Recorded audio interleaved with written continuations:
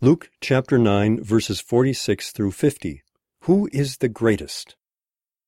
An argument started among the disciples as to which of them would be the greatest.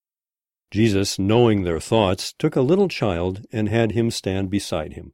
Then he said to them, "Whoever welcomes this little child in my name welcomes me, and whoever welcomes me welcomes the one who sent me.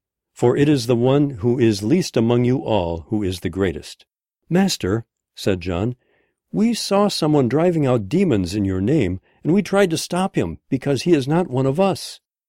"Do not stop him," Jesus said, "for whoever is not against you is for you."